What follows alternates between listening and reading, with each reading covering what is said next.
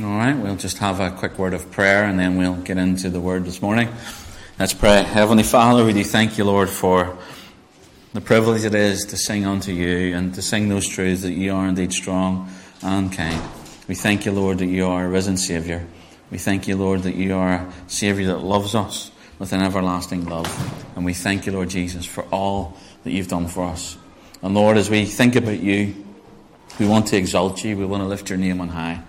We want to magnify you, Lord, for it is truly all about you. And we ask these things in Jesus' name. Amen.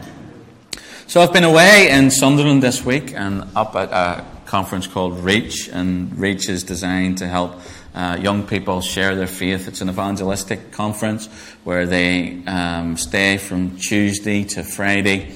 And they get some practical teaching during the day. Then in the afternoon they go out into the streets of Sunderland and share the gospel, hand out tracts, get into conversations and learn to share their faith. And so I've been up speaking at the evening services there. And my topic and theme was, what's it all about? And, so I thought, well, it's a good thing to be really focusing ourselves on this and thinking about this. What is it all about? What is it all about? And this was a series of messages over 3 days, so I am going to condense it down for you and just share what I shared with those youngsters in Sunderland, because I think it's applicable absolutely for us all, no matter what age, that we have our focus in the right place. And so the question we're going to be thinking about this morning is, what's it all about? I don't know if any of you, some of you might be familiar with Hitchhiker's Guide to the Galaxy. You know anything about that? If you've seen the TV show, read the book or whatever, in Hitchhiker's Guide to the Galaxy, these group of super intelligent aliens commission a supercomputer to look into the question, the ultimate question of life, the universe, and everything. So this computer is called Deep Thought. And Deep Thought is built to go on this mission, to really come up with the answer to what's it all about. 7.5 million years, the computer works away, and at the end of it, it comes out with the answer is, it's all about the number 42. For those of you that are a bit older, I don't know if you remember, you know what I'm going to say here, don't you? The 60s song, Alfie. Do you remember Alfie? Yeah? You remember the line of it? What's it all about, Alfie? Here's some of the lyrics. What's it all about, Alfie? Is it just for the moment we live? What's it all about when you sort it out, Alfie? And if you read the rest of those lyrics, Alfie doesn't know what it's all about. He doesn't give an answer to what it's all about. The supercomputer, Deep Thought, couldn't give an answer to what it's all about. There's a story told of a taxi driver, a cabbie, London cabbie, who had the famed of his day atheist Bertrand Russell, and he's a tremendous influence on atheistic thinkers and philosophical thinkers today, not in a good sense. But he was an atheist, and the cabbie realised that who he had with him in his taxi, such was this man's fame in the day, and he thought to himself, well, if I've got the chief philosopher of the day, the great mind of the day, I'm going to ask him a question. So the cabbie said, what's it all about, Bertrand? And do you know what? Bertrand couldn't give him an answer. He couldn't give him an answer. You see, humanity has struggled with this question and fought to find the answer to this question in all sorts of means, by all sorts of ways, and all sorts of areas. What's it all about? Because the world does want to know what's it all about. The human heart is programmed to ask these questions, to think about where we are. That's the difference between us, between humankind and the animal kind. You know, I have a dog at home that's sitting there in the heat, and at no point is that dog thinking, what's it all about? Why am I here? What's my purpose? It's just sitting at the door going, there's nobody here. But humans are programmed to think about it. And the unsaved world, the unregenerate human being, they've gone about and gone all down silly sorts of paths to find out the answer to what's it all about, and come up with all sorts of silly answers. But that's okay. That's okay. What do you mean it's okay, Pastor? It's okay, because the unregenerate person, the unregenerate soul, those that do not have a connection with God, that have had the revelation of God and the illumination of God, can't answer the question what it's all about. Because there is no answer to the question of what it is all about outside of God. Period. Full stop. So when the world comes up with, it's all about the number 42, or, starts to write songs about, it's all about the here and now, and all that sort of stuff, they're only doing what they know to do. They have no capability of anywhere else. You say, well, can't they look at God and see what it's all about? Not unless they're regenerate. They can look at God and say, I need to be saved, that I don't know what it's all about, that I am a sinner, lost in my sins, separated from God. I have no way back to Him by any means other than the means He has provided through the shed blood of His Son. And then you can get to know what it's all about as the Spirit of God and the Word of God illuminates you to the truths of what it's all about. And at times, as a Christian, you go down that path and you start to see what it's all about. And you should see. And that's my point. The world doesn't know what it's all about, and that's okay, because they can't know what it's all about.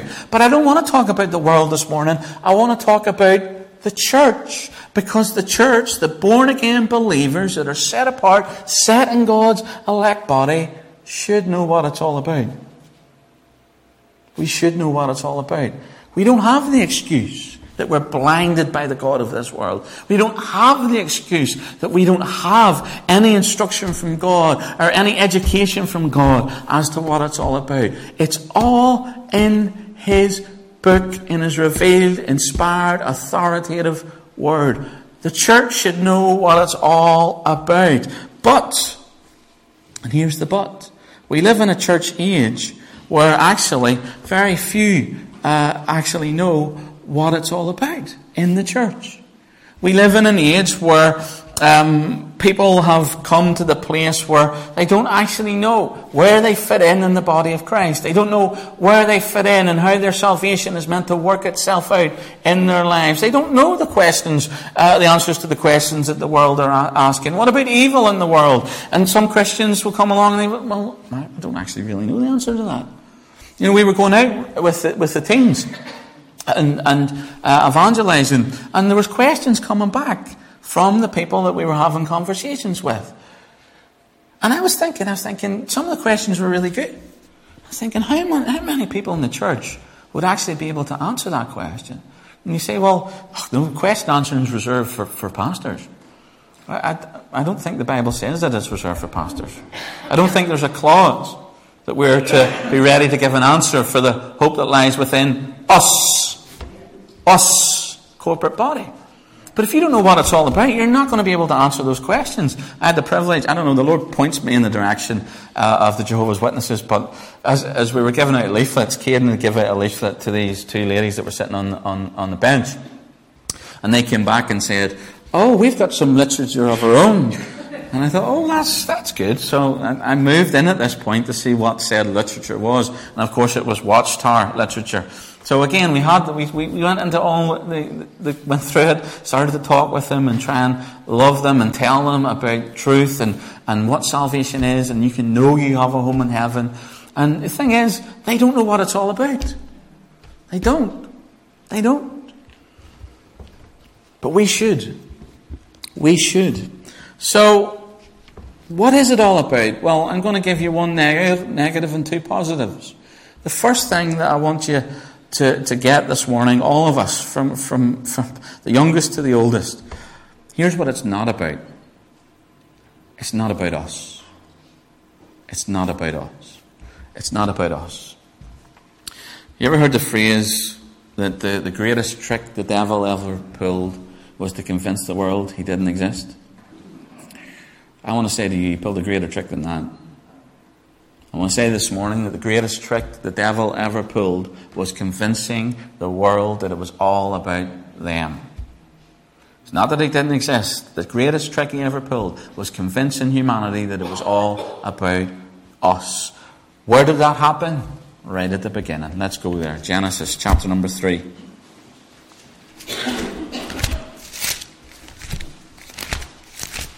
This is where it all went wrong. when the devil came in, the serpent, the devious, deceitful one, the father of lies, came in, started to mess about with God's people, sowed the seed. Verse 5, Genesis 3.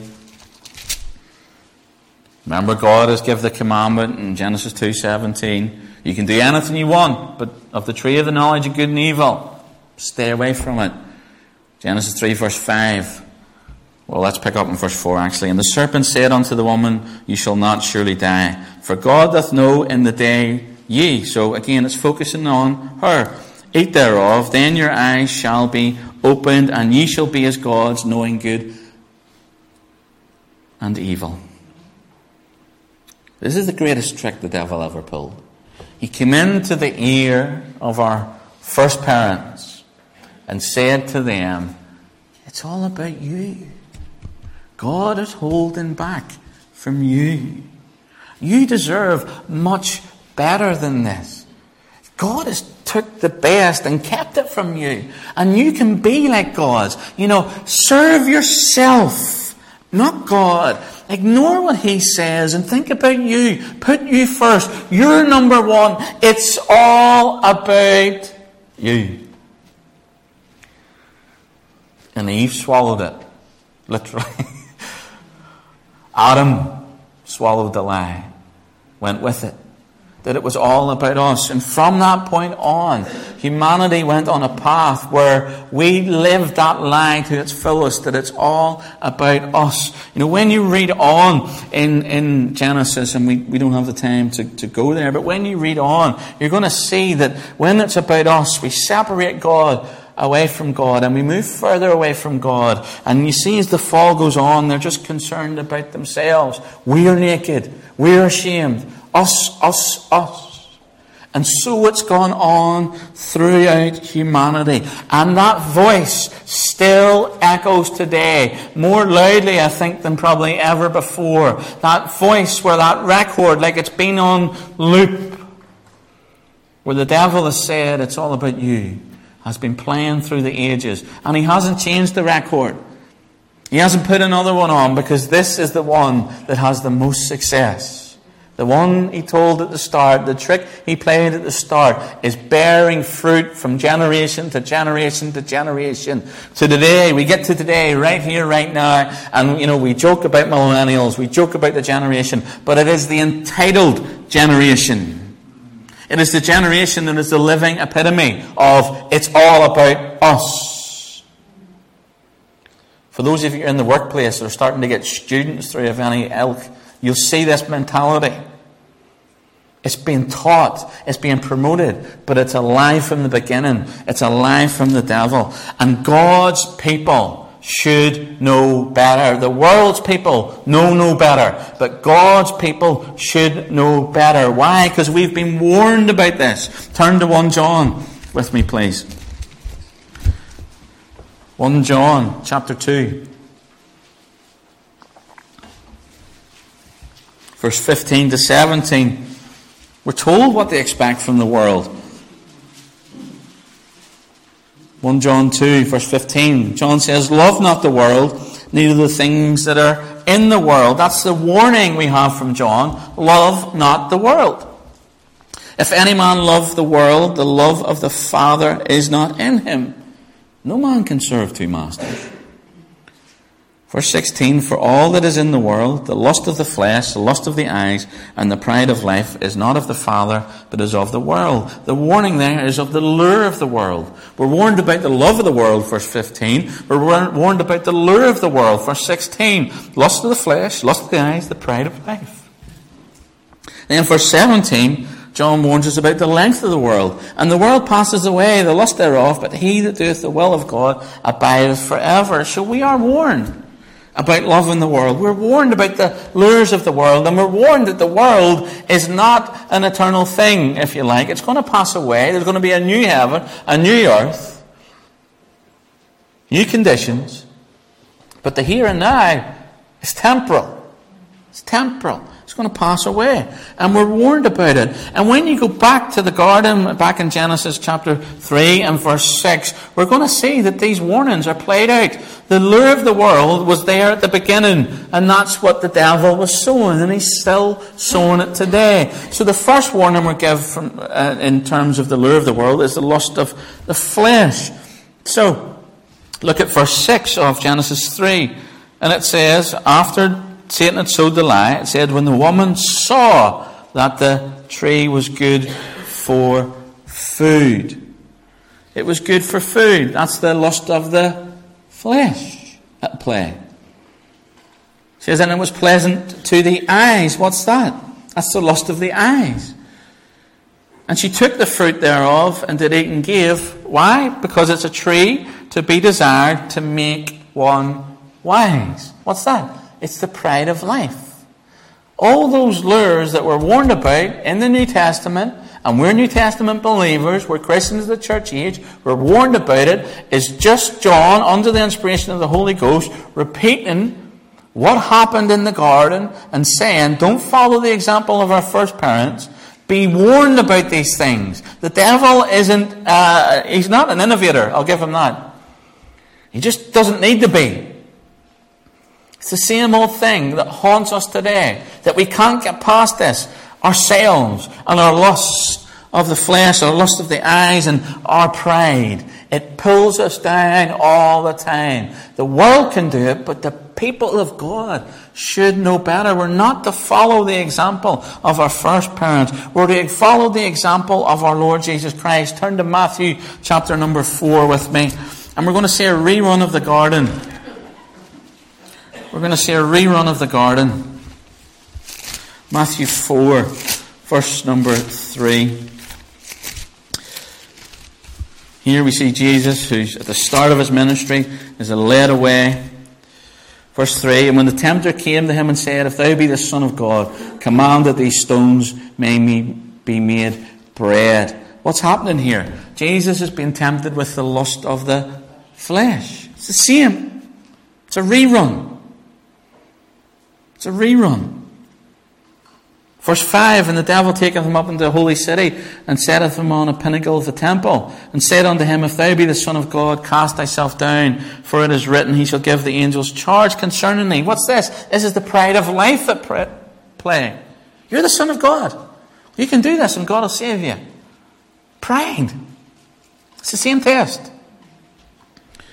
Verse 8, again the devil taketh him up into an exceeding high mountain, and showeth him all the kingdoms of the world, and the glory of them, and said unto him, all these things will I give thee, if thou wilt fall down and worship me. What's that? Lust of the eyes. It's the same test all the way through. It's different package, but same underlying test. And we know that the Lord Jesus every time points to the Father. What does he say, basically? It's not about me. Now, Jesus in his temptation, qualifying his ministry, yes. But the more and more I look at the life of Christ, it's not that the cross is a secondary thing. Absolutely not. It's primary. But nearly on a level playing field is how much Jesus is teaching us as the church, each and every step, how we are to handle, how we're to walk, how we're to act and think and behave. And here Jesus teaches us this primary lesson, that it's not about us. Here's the Son of God that could claim it was all about him. But actually, in his incarnation, as he walked in flesh, it was to fulfill the will of the Father perfectly. He was always in obedience to the Heavenly Father, showing us the example that it's not about us, showing us the example that we have to die to ourselves if we're to live out the Christian life. It can't be about us. It can't be about us. And the Lord Jesus teaches it clearly here. It's not about him. And he points to God the Father. And, he does the will of God. And what an example he has set him for us to die to self. Now I want to take you to the close of Jesus' ministry. I want to take you to the Garden of Gethsemane. Turn with me to Matthew 26 and verse 37. Because Jesus, in the initial testing, Past, because he died to self. He was willing to die to self. He was willing to realize it's not about me. Now we get to the tail end of his ministry. We get to the Garden of Gethsemane. And here Jesus is at his most vulnerable. This is the intense moment of intense pressure. More intense than 40 days of fasting in the wilderness, being tempted of the devil before those temptations that we've read about. This is Jesus, verse 38, he says, "My soul is exceedingly sorrowful, even unto death." This is the pressure of what lies before him in the fulfilling of the Father's will. Verse 39, he went a little farther and fell on his face and prayed, saying, "O my Father, if it be possible, let this cup pass from me. Nevertheless, not as I will, but thou wilt."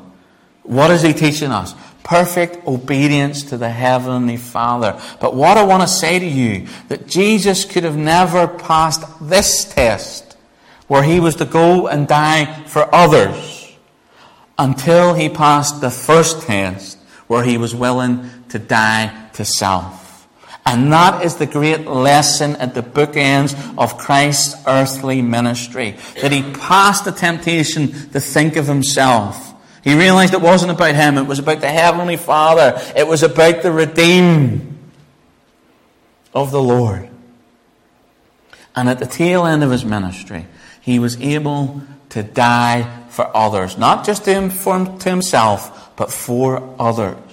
Church, if you're not willing to live a sacrificial life where it's not about you, then you'll never be able to live a sacrificial life for others, because you will always get in the way. You'll always put you first. And sometimes God wants you to do things where you have to put the other person way above you. To do that, you've got to die to self, to be willing to die for others. What a lesson the Lord Jesus Christ taught us. The essential truth taught by the Master is it's not about us. So if it's not about us, what is it about? Well, it's about the church. It's about the church. It's about the local church. Let me read this sentence to you, this paragraph, see if it makes any sense. A seashore is a better place than the street because you need lots of room. At first, it's better to run than to walk. You may have to try several times. It may take some skill, but it's easy to learn. Even young children can enjoy it. Birds seldom get too close. If there are no snags, it can be very peaceful. But if it breaks loose, you won't get another chance. Now, did any of that make sense to anybody? No. Let me give you a little word of context. Kite. Let me read it again. A seashore is a better place than the street because you need lots of room. At first, it's better to run than to walk. You may have to try several times. It takes some skill, but it's easy to learn. Even young children can enjoy it. Birds seldom get too close. If there are no snags, it can be very peaceful, but if it breaks loose, you won't get another chance. Make sense now? Yeah, of course it does. Why? Because you've got the context. You've got the context. You've got the context. We need the context and everything to know what it's all about. So, what is it all about? Let me give you the context, believer. The context for us in the church age is the church, the local church. There is no context for us outside of that. We are the body of Christ, placed in Christ. He is the head of the body. We are the body. There is no context outside of Christ. None. Christ, the local church. That's it. That's it. You say, well, I know Christians that do church well on their own. No, they don't. You can't do church on your own. You can't do it. You need to look at the one another commandments in Scripture. You can't do one another commandments without one another. There is no context outside of the church. The local church is everything. Everything should be done in and through the local church. They say, well, Pastor, what about these organisations, these parachurch organisations? They're all well and good.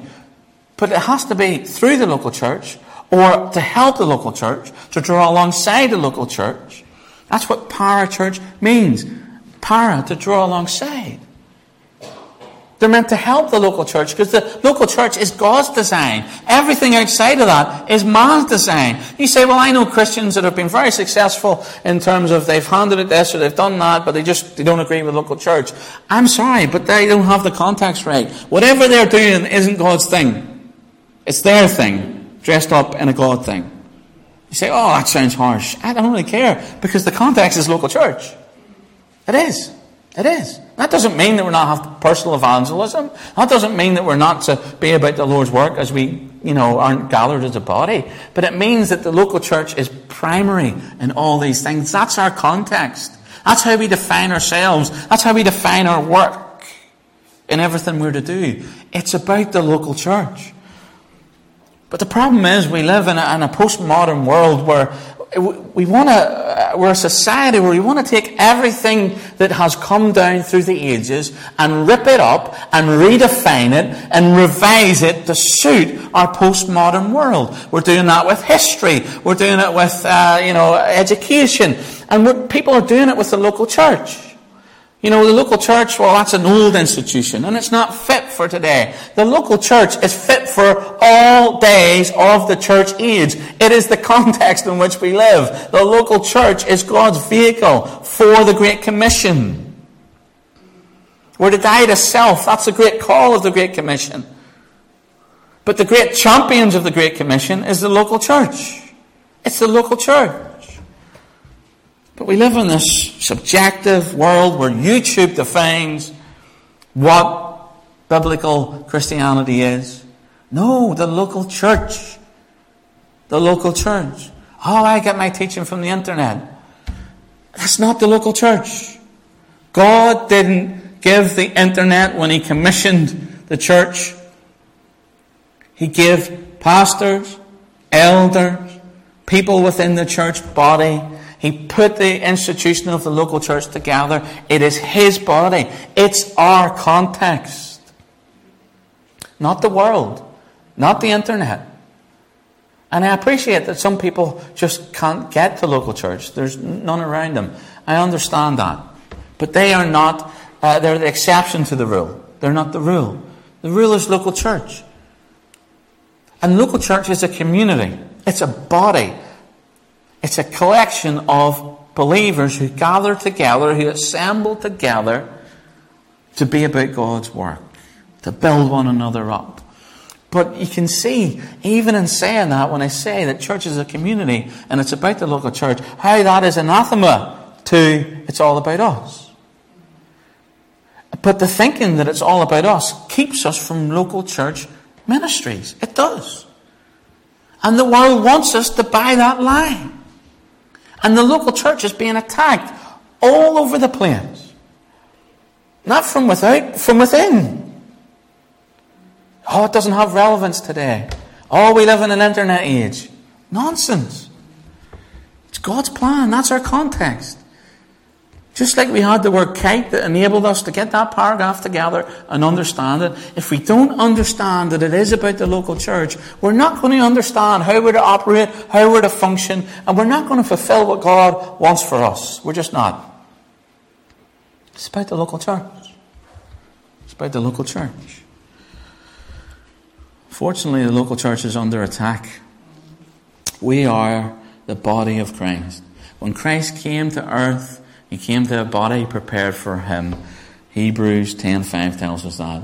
When He left this earth, He prepared a body for Him to do His work.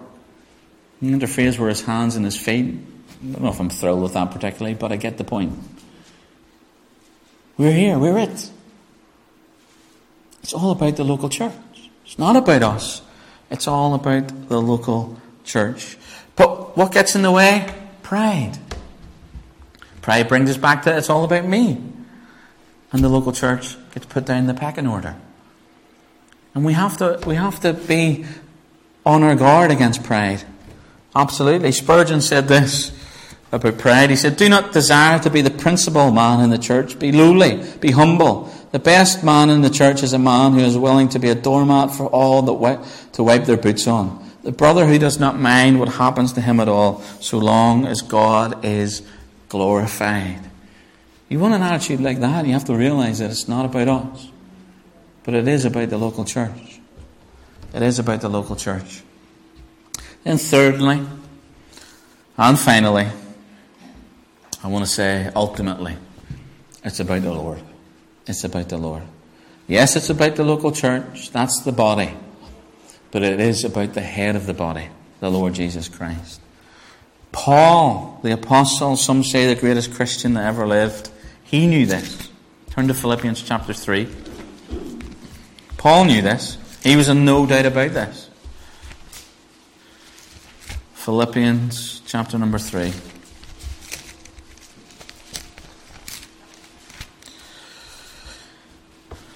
Here Paul lays out his testimony, as it were.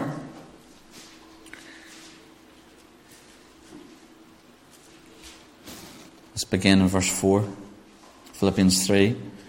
Here Paul says, though I might have confidence in the flesh, if any other man thinketh he whereof he might trust in the flesh, I more. Circumcised the 8th day, of the stock of Israel, of the tribe of Benjamin, a Hebrew of the Hebrews, as touching the law of Pharisee, concerning zeal, persecuting the church, touching the righteousnesses in the law, blameless. So here Paul lays down his credentials, and they're mighty fine within Judaism. Then he says in verse 7, but what things were gained to me, all this personal stuff gained to me, it was about me, those I counted loss for Christ. Yea, doubtless, and I count all things but loss for the excellency of the knowledge of Christ Jesus my Lord, for whom I have suffered the loss of all things, and to count them but dung, that I may win Christ and be found in him, not having my own righteousness which is of the law, but that which is through the faith of Christ, the righteousness which is of God by faith. Verse 10, that I might know him. And I love the order of this. That I might know him and the power of his resurrection and the fellowship of his sufferings, being made conformable unto his death. Paul knew that it wasn't all about him. He knew it was all about the Lord. He said, all those things which were gained to me, I counted them loss for him. And verse 10 says that I might know him and the power of his resurrection. Notice what he says. Paul says this often. He says in, I think, Corinthians, he says, I preach Christ and him crucified. Christ first, crucifixion after. Here he says that I might know him and the power of his resurrection. Before he gets to the benefits, he wants to know him because of who he is. Who he is. And that's where we should be with Christ. We have benefits of being known by him. He saved us, set us apart. He's given us a resurrection body one day. We're going to be glorified forever. These are all benefits. But we should ever live in the presence of just knowing him and the privilege to know him. Paul knew it was all about the Lord. The greatest Christian that walked this earth possibly knew it was all about the Lord. He says earlier, for me to live is Christ, and to die is gain. Often we think there Paul's talking about the resurrected body. He may well have that in view, but personally I think, knowing Paul here, he knows that to be absent from this body is to be present with the Lord. He wants to be with him. So Paul knew it. Turn to Revelation chapter number 5 for me. Heaven knows it. Heaven knows it. Revelation chapter number 5. I love the book of Revelation. I really do. And I say this often when I'm reading it and just a message that it comes into. There are books in the Bible, that have great power to them. But I think the book of Revelation, when it's read, has a power and authority to it. There's such a majesty to it. Because it is all about him. It's his unveiling. It's his revealing. That's what Revelation is. Greek apocalypto. It means unveiling or revealing. Revelation 5. Let's read from verse number 1. And I saw in the right hand of him that sat on the throne a book written with seals within, and on the backside sealed with 7 seals. That book is the title deed of the earth, if you like. That which was lost by our first parents, by Adam. And I saw a strong angel proclaim with a loud voice, Who is worthy to open the book and to loose the seals thereof? And no man in heaven, nor in earth, neither under the earth, was able to open the book, neither to look thereon. All is lost. Humanity is lost. There is no redemption. No man is worthy in heaven or on earth. John's response, And I wept much, because no man was found worthy to open and to read the book, neither to look thereon. And one of the elders saith unto me, Weep not, behold, the Lion of the tribe of Judah, the Root of David, hath prevailed to open the book and to loose the 7 seals thereof. Verse 7, And he came and took the book out of the right hand of him that sat upon the throne.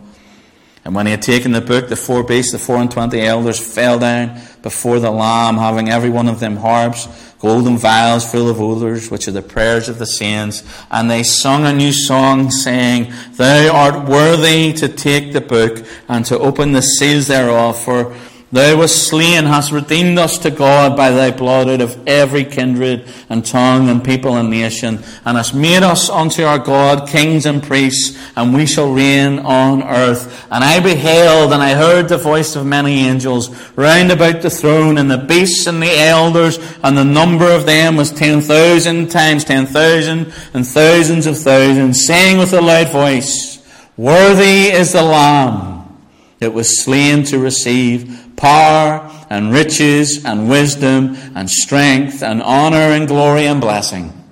And every creature which is in heaven and on the earth and under the earth and such as in the sea and all that are in them, heard I saying, Blessing and honor and glory and power be to him that sitteth upon the throne and unto the Lamb forever and ever. Paul knew it was all about the Lord. Heaven knows it's all about the Lord. You know that Christ is the centerpiece of heaven. Heaven is Christocentric. It all revolves around him. The eternal praise, the eternal glory is of him, the Lord Jesus Christ. When you get into Isaiah chapter 6, and Isaiah has the vision of the Lord lifted up high and holy, that is Christ there. You can reference that. I think it's one of the Gospels, Matthew possibly. I'm not sure. That's Christ. And Christ is to be magnified in our lives. It is all about him. Anybody here own binoculars? There's a few. They still exist. Do they still sell binoculars? They do. So, tell me how binoculars work. Who has binoculars? Right. Anne, tell me how binoculars work. What do you do with them?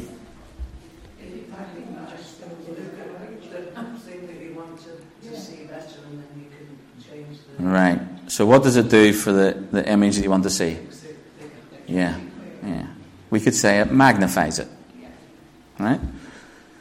What happens if you put the binoculars around the other way?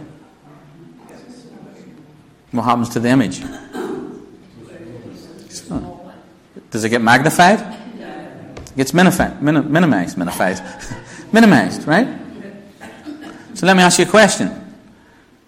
What way are your spiritual binoculars?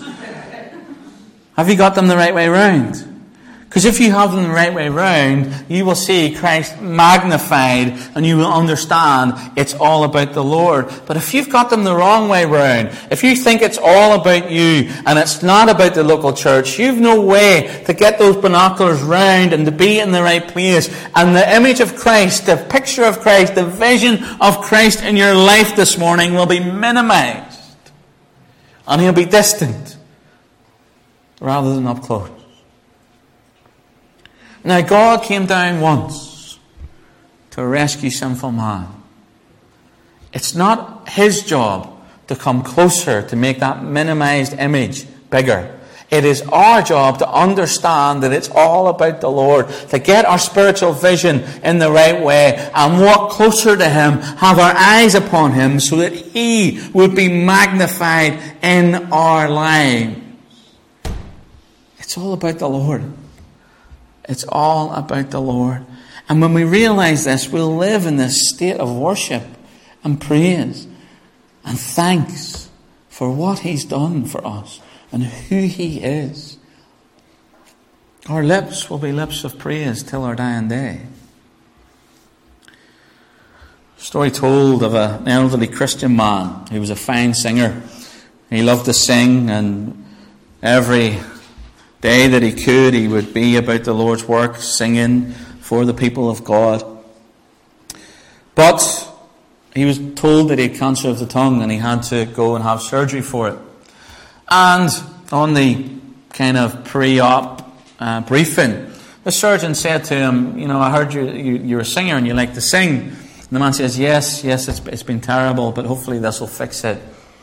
And the surgeon says, I'm sorry to tell you that after this surgery, you'll no longer be able to sing. The man's head went down. Then he put his head up and he said to the doctor, I've had many good times singing the praises of God, and now you tell me I can never sing again. I have one song that will be my last. It will be of gratitude and praise to God. So there in the doctor's presence, the man began to sing one of Isaac Watts' hymns. And some of the words go like this. I'll praise my Maker while I've breath, and when my voice is lost in death, praise shall employ my nobler power. My days of praise shall ne'er be past, when life and thought and being last, or immortality endures. That man knew it was all about the Lord. The Apostle Paul knew it was all about the Lord. Heaven knows it's all about the Lord. My question this morning to you is, do we know that it's all about the Lord? And you say, yes, it's absolutely all about the Lord. Well, let's move back. Is it about the local church? Because if it's all about the Lord, it has to be about the local church also. We are His body. He instituted it. He will guide it and build it and lead it. He is our head. So if it's all about the Lord, it has to be all about the local church. And if it's all about the Lord and it's all about the local church, guess what? It can't be about you. So to say it's all about the Lord, is that being reflected in your life before Him? Folks, let me leave you with this. The world doesn't have an answer to what it's all about. But the Word of God and the people of God should. Number one, it's not all about us. That's the great call of the Great Commission. Go ye therefore. Pick up your cross. Be a disciple. Count the cost. That's the great call. It is about the local church. We are the great champions of the Great Commission. We are the ones that have been commissioned as a corporate body to be about God's work. And that's a privilege. That's a privilege. God is good. But a good God wouldn't leave us here in this world for any other reason than the mission He's given us. He doesn't leave us here with no mission. Otherwise, I firmly believe He'd take us straight to heaven. Because He's a good God. But we're here for a purpose. We're here for a purpose. It's about the local church. We're the great champions of the Great Commission. And then finally, it's about the Lord. He is the great Christ of the Great Commission. He is the head of the body. He is the one that we are to love and live for. And when we do that, we will die to self. We have to. That's the call of God. And we will live for Him. And we will understand it's about the local church. Beloved, We should know what it's all about. And shame on us. Shame on us if we live like a world that doesn't know what it's all about, and we have the answers in the Word of God and through the Spirit of God. Let's pray. Heavenly Father, we thank you, Lord, for a time again in your Word. Lord, it is indeed all about you. And because it's all about you, it is all about your local church. You've said in your Word that you will build your church and the gates of hell will not prevail against it. Lord, we're your body. I pray, Lord, you would help us to see that. Lord, we speak out against legalism. This is not enforced. This is not something we do to earn favour with you. Paul says this is our reasonable service. This is the least that we could do.